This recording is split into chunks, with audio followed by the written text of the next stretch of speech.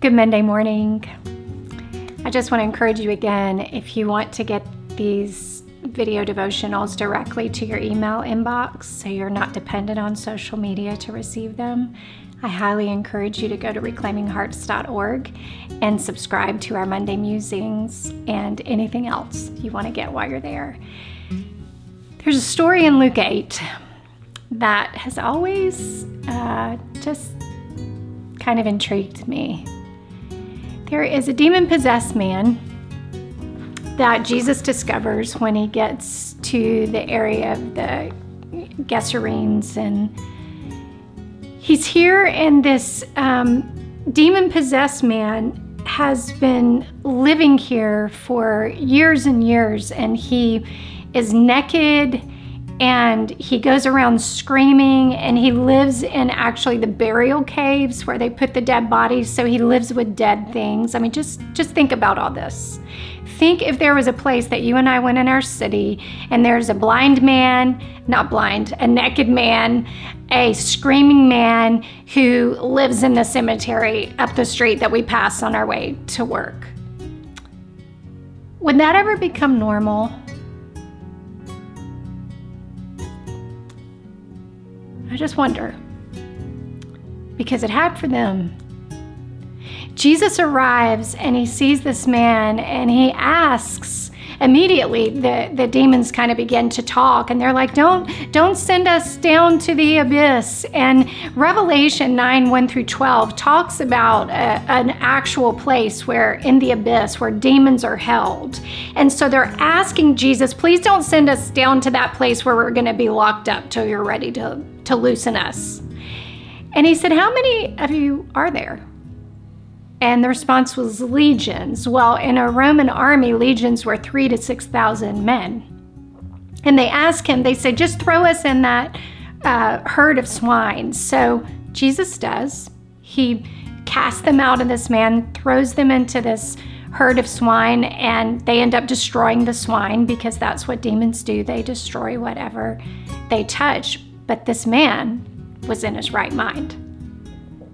And he gets dressed and cleans himself up and begs Jesus to let him go with him. Do you know what the people in that city do? Now, what would you and I do? Okay, say I drove past the Williamson County Memorial Cemetery, and all of a sudden the man that I had passed by, who was naked and screaming and living with the dead, appears whole and in his right mind. What would we do? Wouldn't we rejoice? Wouldn't we want to know who the miracle worker was? No, that's not what they do. Do you know what they do? They beg Jesus to leave. Why? Because he disrupted their comfortable. Because you and I can even get comfortable with dead things. Let me say that again. You and I can get comfortable with dead things. Do you know what the word comfort means? It means relief. So many times through this past 18 months, when everything in life, I'd say even 24 months, it happened before COVID, when everything started getting disrupted in our world, we begin to cry for normal. We begin to cry for what was comfortable. Because comfort means relief, and we just want relief from what makes us uncomfortable. Well, in Revelation chapter 3, the very last church that Jesus talks about is the church of Laodicea. And the church reminds me a lot of this man living in the caves, because he says to them that you're lukewarm and I'm going to spit you out of my mouth. He said, you're lukewarm, but you keep saying, this is how they kept describing themselves. Jesus is telling them what they are. You're a lukewarm church. But he says, this is what you think you are, but really you are rich, I'm rich and I don't need a thing. He said, but what you really are is you are pitiable, you are wretched, you are poor, and you are naked. He said, you're saying, I'm rich, I'm good, I don't need anything, I'm comfortable here. He said, but do you know what you really are? This is what you really are. And so sometimes Jesus, in his great and merciful love, will allow our comfortable to be disrupted so that we can realize the state and place that we really are. He will allow us to become wholly uncomfortable so we will have revelation, and because it's often in the uncomfortable places that it's the only places that we grow. So what if instead of begging for relief from what is uncomfortable, that we instead got curious with the Lord and said, what are you up to? What do you want to do in me? What are you trying to reveal to me?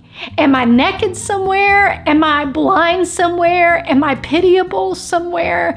Is there some place in me that has grown lukewarm, that it's just so desperate for relief that it doesn't want to be inconvenienced? Well, friends, you've heard it said many times, not just from me, but other people, God is far more concerned with our character than he is our comfort. Because when we get to heaven, he is not going to say, oh, but were you comfortable? Paul said, I've learned in whatever state I am to be content. Whether I'm freezing, whether I'm shipwrecked, whether I'm suffering, whether I'm in joy or in peace, I've learned no matter where I am to be content. Why? Because it is utterly dependent on Jesus. Every great man and woman in the Bible walked into the uncomfortable place before they were ever used mightily for God. Sorry, I know that got the preacher up in me. I usually say I'm just a teacher, but every now and then a little preacher comes out. But I believe the intensity is because it's a wake-up call. While we're begging for normal, God is saying a lot of you are going to die in your normal. And I am trying to get you to realize that ultimately you are utterly dependent upon me. And we often don't realize that until we get into the uncomfortable places outside of our comfort zone. So my challenge to you this week is, if you're in an uncomfortable season, instead of just begging for relief and trying to get back to comfort, ask God, what are you trying to say to me here? What are you up to? What do you want me to see? Oh, my friend, he will answer that prayer. I promise you, he will answer that prayer. If your heart was encouraged today, please know that we have many other resources available for you. You can discover all of those at reclaiminghearts.org.